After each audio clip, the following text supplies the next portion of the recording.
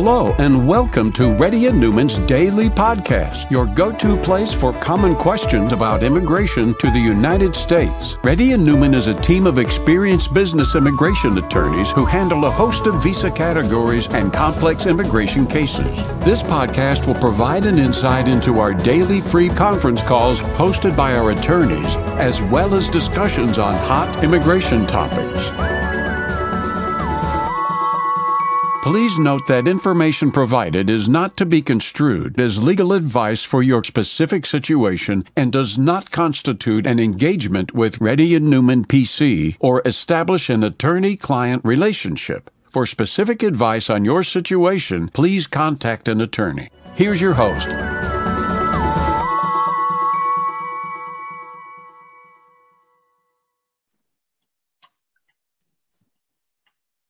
All right, everybody. We'll go ahead and get started. It's 4:30. Today is July the 6th, Wednesday.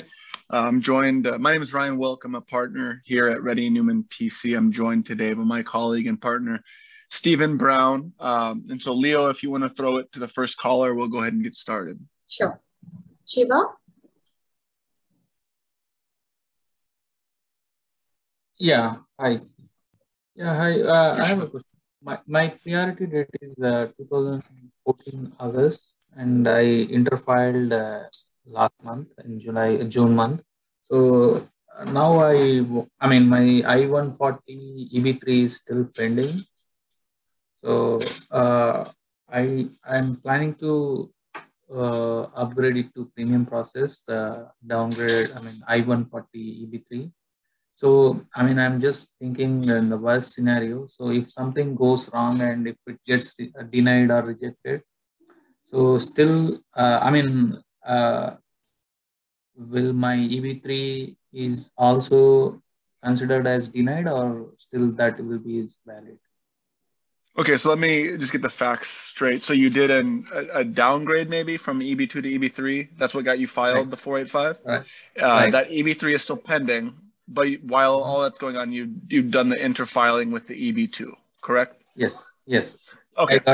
So, okay, perfect. One thing I'll say is that, you got the receipt notice for the 485J?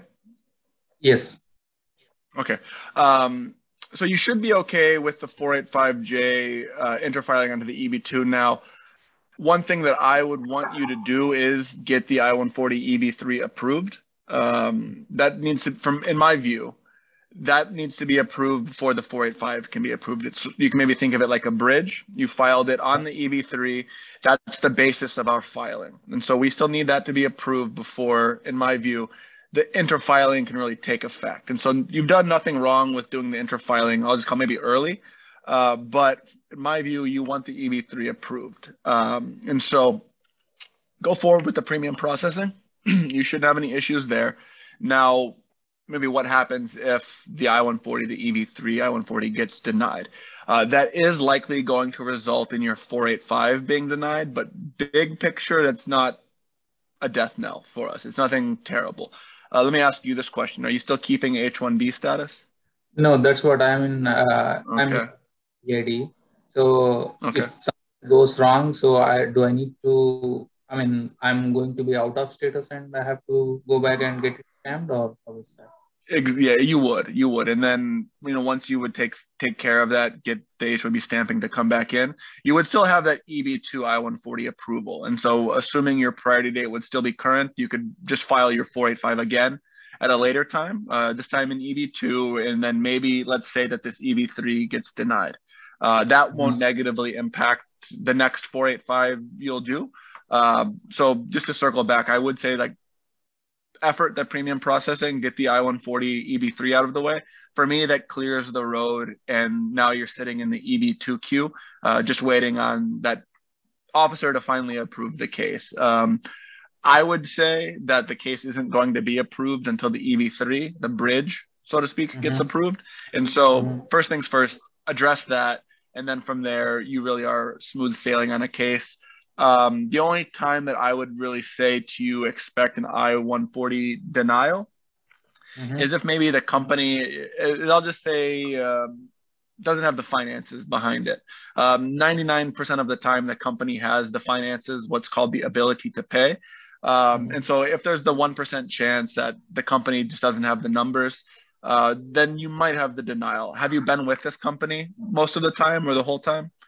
Yeah, well, from last 10 years. Then yeah, you shouldn't have any concerns. So just go forward on the premium processing. You may get an RFE. It will likely be the USCIS asking the company for the most recent tax returns, maybe your most recent W-2. But for me, you already got the I-140 approved, so that tells me you have the education and the experience. For the approval, the third box that we have to tick for the approval is the company's ability to pay. If you did this case, I think maybe you did the downgrade in October 2020. Was that the case? Right. Right. Then the documents in there are just going to be old. So I would say expect an RFE. Nothing wrong with the RFE, but what it's going to be doing is just asking the company to provide the newest tax returns. And really, that's the end of it. Once they respond within about 15 days, you'll have the approval. Okay. But the main concern for me is, because if I want to get it stamped, now we don't get visa slots that easy. So yeah, most concern. So if something, I would say don't. Yeah, I would say don't. Don't really have any concerns on the EB3. Just be on top of the company and make sure that they're responding by the deadlines and things like that. Sure. But I would say it's going to be in your best interest to do the premium processing if you can. Okay, thank you. Of course, Shiva. Thanks. Subhashish? Hey, thanks, Ryan, for the opportunity. So my immigration situation is my PERM and I-140 with EB2 India was approved with my previous employer A with a priority date of 2nd December 2014. Then I continued with that previous employer for more than 5 years. And I started with a new employer B last October 2021. And right now they're just getting started with my, PERM process. And I think for the July 2022 visa bulletin, my priority date, which is 2nd December 2014, has become current, if I'm not wrong. So considering this situation, will it be a good idea to join my previous employer A and ask them to file my 485 with my EB2 India priority? I had reached out to them, in fact, in the meantime, and they expect me to join them in order to start that I-485. So my current H-1B is expiring this December 2022. So I just trying to evaluate, and I had my previous visa extension with my previous employer back in 2019 got denied, for which I had to change the employment. So I'm kind of little concerned. Should I join? My previous employer is a big consulting company, but still I had a denial back in 2019. So I'm kind of concerned if I go back to them, what will happen to my H-1B extension? Will I get a 1 year or 3 year extension with my priority date being current? Number two, what are the other things I need to watch for in case I join them and start my I-485? Okay, so there's a couple issues in there that we can sort through. First issue is, legally speaking, do you need to go back to company A immediately for them to file a 485? Legally speaking, no. You can still be with company A or company B, your current employer, and company A can still file the 485 for you from a legal perspective. Business, maybe reality perspective, they might want you to join before they'll do that, which is understandable, but that's the business side. The legal side, you don't need to. So that's that. So right now, you do only have one opportunity to file the green card, and that is through company A. And so if what you want ASAP is a 485 filed, you know the answer, only company A. If you want to wait, I'm not sure when company B started. You said you joined them October 2021. And they're just getting the perm started? Yeah. Okay. So it's likely if you wait on them, wait on company B to do anything, you're probably looking at this time next year to file the I-140 and the 485 and all that. Now, I would be really shocked if your priority date retrogresses. So if you did wait until next year, you'll probably be fine. And so that's kind of the two scenarios you're looking at. Is company A, they can file it ASAP. Do you want to go move to them? That's kind of a question that you have to ask. The other side of the coin is if you wait, company B can carry you forward, probably next year. Now, you had some concerns about going to company A and whether the H-1B extension, you've had some issues in the past with that company. And so just generally, and Stephen can maybe weigh in as well, but you should be getting the 1-year H-1B extension. That shouldn't really be an issue for me under AC 21. Now, I don't know anything about what your denial might have been for in 2019. So it's just hard for me to answer on that case in terms of what the risks might be there. Maybe if you see risks in the case, you don't go back there and you just sort of swallow the bitter pill and you wait, a year or so and file your 485 then. You should be getting the H-1B extension and that shouldn't be a problem. I'll say that. But I think the issue that you really have to face, and it's not a legal issue, it's more of a, maybe there is a legal issue in it, but it's more of a business decision that you're having to make. Do you want to go with them ASAP, or do you want to wait a little bit, knowing that there is maybe some risk with H-1Bs from company A? Yeah, I mean, so this will be an H-1B transfer, right? If I join them back, it'll be H-1B transfer, I guess. And my priority date just got current last month, which is less than a year. So the approval I'll be getting on my H-1B transfer, will that be just be a year, or could be 2.5 years, like you usually get after 140 approval? It would likely be for 1 year, and it is going to depend on what your priority date, whether it's current or not, on the date that you're requesting the extension. But I would say that you should be, given what you've told me, I would be anticipating the 1 year extension. Okay, and can this be, I'm sorry, just a follow-up question. Can this be initiated in parallel, like H-1B transfer and 485 submission, like initiation with my previous employer? Can that be started in parallel, or I have to Absolutely. wait for the H-1B? I would consider them as independent. The H-1B is not going to impact the 485 as well as the other way around. So you can do them at the same time, but I would want you to think of them as independent. They don't, you might think that they relate because they're from the same company and all that. H-1B is an extension into the green card, those things. But from a legal perspective, they are independent. And so you don't need to time one or the other. You can do them both at the same time. But if you did one and then another later, whichever way you wanted to do it, the result is the same. Gotcha. One last question. During this transition, is it gonna impact my wife's H-4B, I mean H-4 EAD status? No, as long as she's holding the H-4, as long as her H-4 is valid, the H-4 EAD will be valid. Okay, even if I transition to the new employer, it still should be valid and she can continue her job. Yes. Yeah. So as long as you're maintaining H-1B status and she's maintaining her H-4 status, she's good to go with the H-4 EAD. Okay, perfect. Thank you so much. Really appreciate it. Of course. Yeah, absolutely. Yeah. Hey, Ryan, thank you for holding this session. So currently I have my EB3 filed for the year 2015. And my employer is willing to file for a new perm in EB2, provided that there's a change in about 60% change in my job description. So my question is, does working on different technologies qualify for that 60% change in job description, or does it have to be a 60% change in the role itself? So I would be more comfortable with the actual duties changing than the technologies.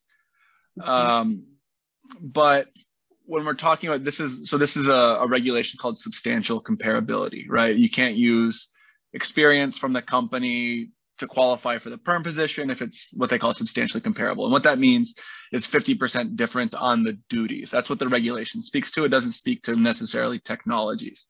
So I would feel more comfortable as the attorney crafting the case in such a way where the duties are looking 50% different. Now, that is a little bit of an art. I mean, it's not a difficult art to undertake, but the way I think of it is I kind of turn it into a math equation. The way I'll maybe think of it is the qualifying job has 10 duties, right? 1, 2, 3, 4, 5, 6, 7, 8, 9, 10. The job that we're going to put on the perm, let's really boil it down and make it 3 duties. So now we've got 10 versus 3. And to take it one step further, the government, they don't know what any of this stuff means. It's all Greek to them. And so they're going to take it at the English plain syntax that's in front of them. So we've got 10 versus 3. These 3, from a professional standpoint, might be the same as those 10. But the USCIS officer doesn't understand that at all. And so when you're putting whatever duties you might be putting on this new job, this perm job, I would just make sure that they're different, so to speak, than these 10 jobs from the 10 duties from the qualifying job. And the way I kind of present it to USCIS is that, okay, here's these 10 duties that she did in the old job. Here's these 3 or 4 duties that we're proposing for the new job. None of these 4 appear within these 10, and none of these 10 reflect on these 4. So you, the government, can't say at all that there's any comparability because we break it down into that math equation. It's 50%. We have 10 here, 0% of our 3 or 4 reflect into these 10, and we do it the other way around. 0% of these 10 reflect into these 4. And so that's the way I do it as an office. Now, let me maybe give it back to you and kind of what are your thoughts there? You look like you have a little concern on your face. And so just want to make sure that you're that we're understanding each other. I think I do understand that just switching out the technologies is not good enough. And yes, it's plain text for the USCIS office.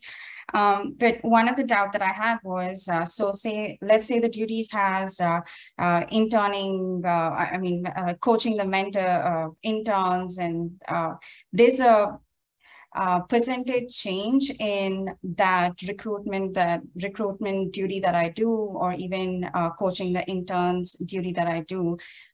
In my original job description, it was about 5%, but now I'm more hands-on on it. So will that percentage change qualify for this new 60% change in duties, or does it? I would say no. Okay. I think you're looking at, like, in my day, I have 100%, that I can dedicate to any one number of things. And so, like, this coaching the mentors, you're saying that's like a 5% of your 100%, right? Is that kind of the way you're thinking about it? That's not the way I would necessarily look at it in terms of the regulations, because they just look at duties and they just want to see that 50% of the duties, not the time that you're dedicating to those duties, but the actual duties inherent in the job. They want to see that job 1 is at least 50% different than job 2. So if maybe 5% of, so let's say we have 10 items of duties for your current job. Item 1, 5%, that's 5% is coaching. Maybe we want to call this entire new job, all you're doing is coaching. So that's 100%. This is just let's theorize it, 100%. Right. So now it's one duty on the new job and 10 duties from the old job, 25%, right? Right. So now we're still not hitting the 50% mark where the government's gonna have a problem with us. And so I wouldn't think of it as the magnitude of how much you're doing this duty. I would just think of it as a simple math equation. If we've got 10 duties here in the qualifying job and 3 or 4 in the new job, I would just want to make sure that when we break it down to that math equation, that there's not 50% of duties in the new job being shown in the old job. Okay, yeah. All right, yeah, that makes sense. Thank you, Ryan. Appreciate your feedback on this. Of course. Uday?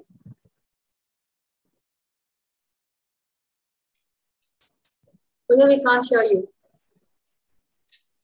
Hi, Ryan. Good evening.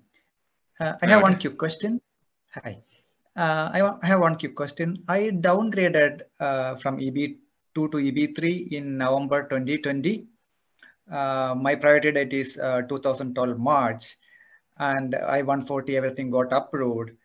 And in 2021 Jan, I interfiled to Nebraska Service Center. Why? Because this California Service Center notice came after that. So so my attorney interfiled along with 485J to Nebraska Service Center.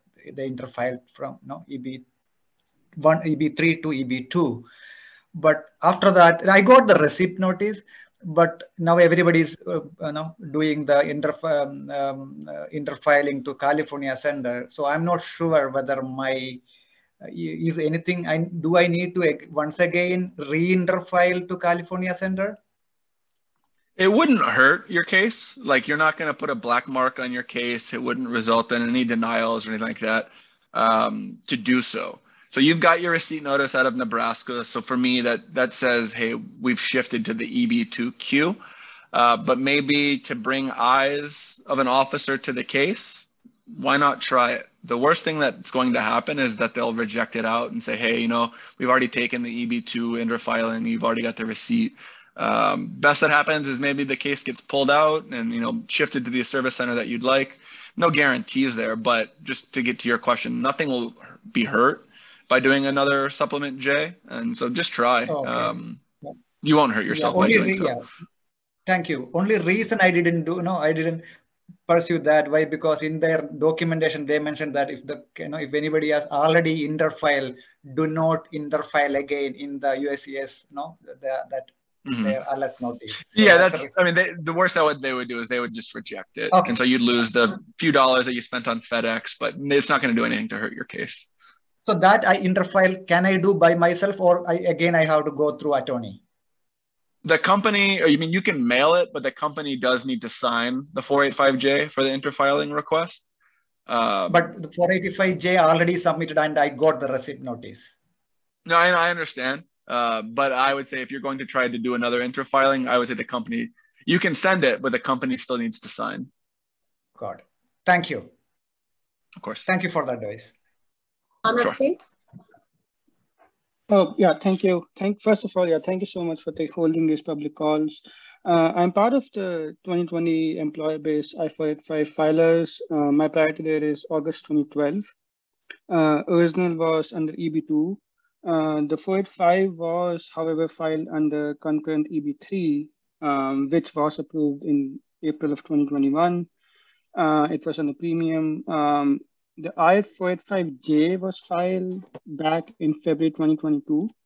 I've got a receipt notice in April. What was the 485J for? It was for interfiling or for? Interfiling from EB3 to EB2. Okay, understood. Yeah. I have heard that the interfiling the I-485J resets the portability clock. So my main question is, I have a job offer from a similar, like a different employer, similar role, but do I have to stay at my current employer for the 180 days, or I can join the other employer in 180 days? Okay. So I can leave my job, but not join the other job for still 180 days, or do I actually have to stay at my current employer for 180 days since the 485J? When did you do the interfiling, the portability request? The received date of that was February 14th, 2022. Okay. So I'm assuming that you're currently working with the company who filed the 485 for you? Yeah. Okay. Okay, so you sit until probably March and kind of not March, September. That's going to be for me what I'm estimating as the 180-day mark. And so to your query, does the interfiling reset the portability clock? It does. I would say it resets it for 180 days. And so you said Feb 22 was the receipt date. So for me, 6 months out. August, right? August. August. Not. So here's the reality that you're facing is that you can have, or you can, let me ask you this. Do you have your EAD approved? I do. Okay. So you could take your EAD this afternoon and go work for this new company. And that won't do anything to impact your green card. You can do an H-1B transfer to this company B, Yeah, and that won't do transfer anything. has already been approved. Yeah. Sorry, So, H-1B transfer has been approved already. Yeah. So the risk that you are running from today until August, that 180-day mark, is the company does have the theoretical ability to pull a job offer from you. They could send the USCIS a letter saying, hey, you know, we did the interfiling request or whatever, but we're going to withdraw the case. We no longer wish to sponsor it. And so you are within that limbo period until August 2022. If you don't think that the company is going to do that, then you really have no problems. But that is the reality you're facing. And so, got it. Let me give it back to you. I don't think the second, company will do that. Yeah. Yeah. And so then you're really not in a bad spot at all. But then after August 2022, company B, this new company, they can file their own supplement J to kind of pull everything under their umbrella. But I would wait until at least August to do so, get outside of that 180-day mark, and then you do the portability, no problems there. Awesome. So sorry, one last thing. So should I wait to join the new company, or can I exit? You don't need to. No, you don't need to. You don't need to wait at all. Yeah, you don't need to wait at all. Just the only risk that you run is that maybe you leave company A today. They might say, hey, you know, we're going to pull the case. And then that's going to result in the denial. So that's what I was speaking about a moment ago.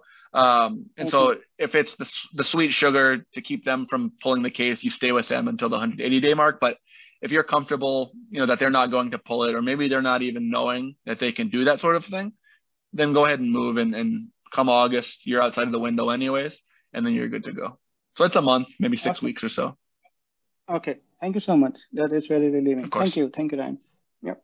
Srinivas? Hi. Thanks for giving me the opportunity. I have received a medical RFP from Chicago field office for my I-485 application. I replied to my medical RFP using the UPS courier, and it says that received by the dock, left at dock. And I asked the UPS to investigate, and they confirmed me that it is delivered to the dock of the USCIS address. And USCIS is not updated any of my case status. They said it is 60 days, and they are all saying that if you have the proof of delivery from the UPS, that is sufficient. I'm kind of worried right now because if USCIS not responds within the 60 days, if my RFP date crosses, do they deny my I-485 application? Okay. One thing I'll say first off before we get into the real issues is that I don't put much trust in that online USCIS system to look for the updates and things like that, especially when it's kind of so late in the process where it's at the field office for you now. Those field offices aren't really keyed in to that same system. That big system is sort of for the big processing centers. And so that Chicago field office, even if they got it, the online case status system isn't going to show that.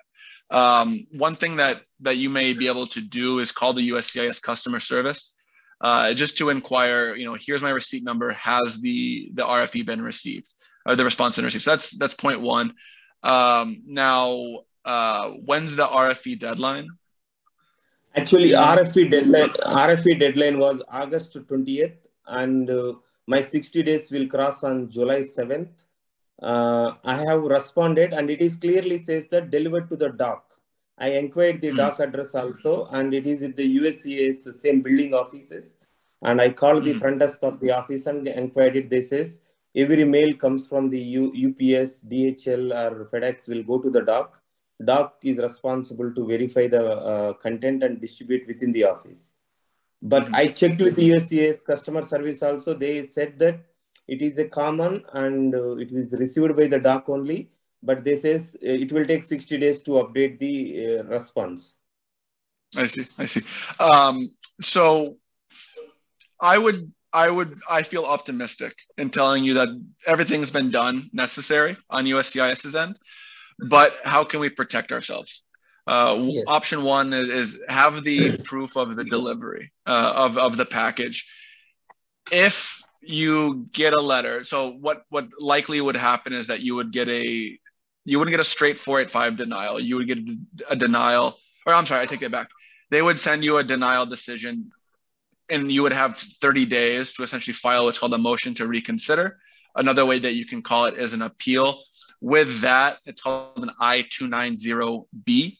You file that, and we can essentially say to the government, here's proof that I submitted the medicals. Here's proof that it was delivered to you. Given these facts in front of you, reconsider your denial decision. And what typically happens, and this is like less than 1% of cases. So like you're likely in the 99%, but let's say that you are in the 1%. They're going to reopen the case anyways, because they would likely be sued. And Steven's pretty talented with suing USCIS, and he's got a pretty good track record with doing so. So in the worst case scenario, there are tools to fight the denial. But I would tell you, you're just one of the unlucky guys who has to deal with USCIS's technology, so to speak. But you're in the 99%. Your case has been received and all that. But I would just say try to stay on top of USCIS customer service to see if anything updates on their end. I have another request. When I did my medicals, I asked the doctor to give me 2 copies. I paid for additional money to have the 2 sealed copies. I sent 1 sealed copy, and I have another sealed copy. It is advisable to send after 45 days another sealed copy. That customer service, USCIS customer service is not confirmed my receipt of the RFE, and I don't get the status updated. Hence, I'm sending the second copy. Will it create any confusion to the USCIS officer by attaching the earlier proof? No, I would say no. I mean, they're the same medicals, they're the same documents. I wouldn't see why they would be confused by it. Okay, and I can send it down so that it is safe side that we have sent twice and we have the proofs. Yeah. Yeah. Okay, that's my question. I think I will wait for another 30 days and resend it the medical if I don't receive any response. Sure. Thanks, Srinivas. Thank you. Thank you, sir. Let's do one more caller and then we'll end it there. Divya? Yeah, hi. Hi, Ren. Thank you for doing this. I have a really lengthy question. So I'll start with my little background. I got my H1 in 2015, and in 2016, the employer who has filed for my visa, my H1 got convicted for fraud. And then I applied for transfer. All my transfer petitions have been pending from then. And in 2018, with my litigation attorney, Brad, and few other employees who were victims of the fraud that the employer has convicted, we all filed a litigation suit with USCIS, and we have an injunction in place stating that USCIS would not, for any future, applications that these employees will be doing, they will not be rejected based on their previous employer's history, right? So we have that injunction in place, and then the injunction also states that USCIS would not consider us, out of status during the pending period. And then in COVID, due to family reasons, I had to travel to India. The litigation is still ongoing. It is still there. And then in 2021, I have applied for a new petition, and it got picked and got approved. And on January 31st, 2022, I attended the interview, and the Department of State did not have any information about this. So I shared all the documentation about the lawsuit and stuff, but they still rejected my visa on May 9th. So for the visa refusal, my litigation attorney, Brad, has responded to the consulate with a lot of information and an email and also the supporting documents.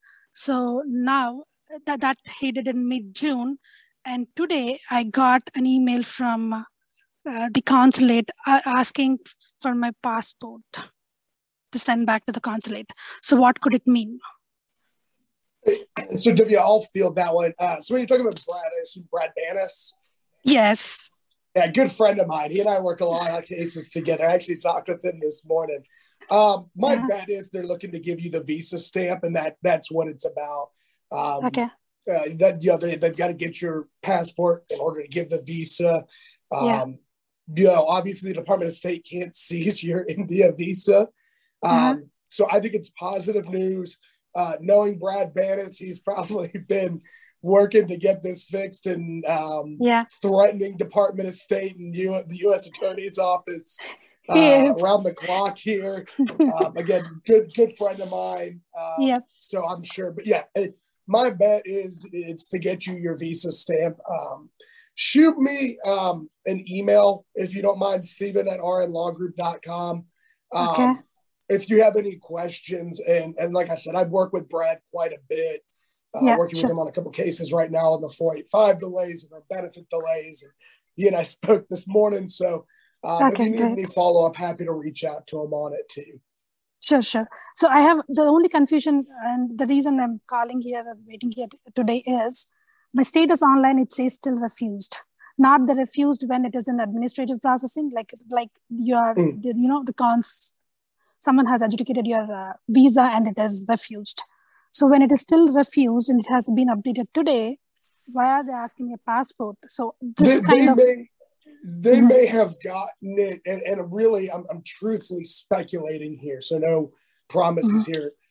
Knowing what I know and knowing who I think your employer is, because I think it's a case Brad and I spoke about at length just about before. I imagine if Brad's getting involved and they're not complying with a court order, that this might be coming from somebody higher up than who updates that website.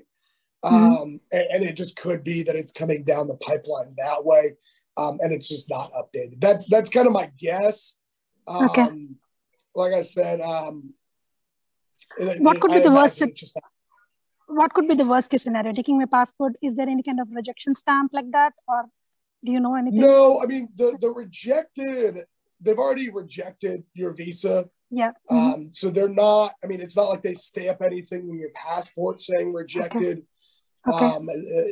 Usually when people have visa denials, they get the 221G, they get the the reasons and all that. So no, it wouldn't be a stamp in your passport. That's why I think it's positive news. Again, speculation, but knowing who your attorney is on litigation, my bet, and since you have a court order, I'm betting it's good.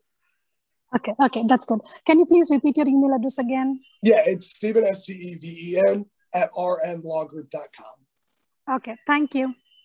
Yes, ma'am. Thank you, everybody. Thank you for listening to Reddy and Newman Daily Podcast. We sincerely hope that you've taken something valuable out of it. Don't forget to subscribe and leave us a review. For more information, or if you want to make an appointment, check out our websites, rnlawgroup.com and immigrationgirl.com. Have an awesome day.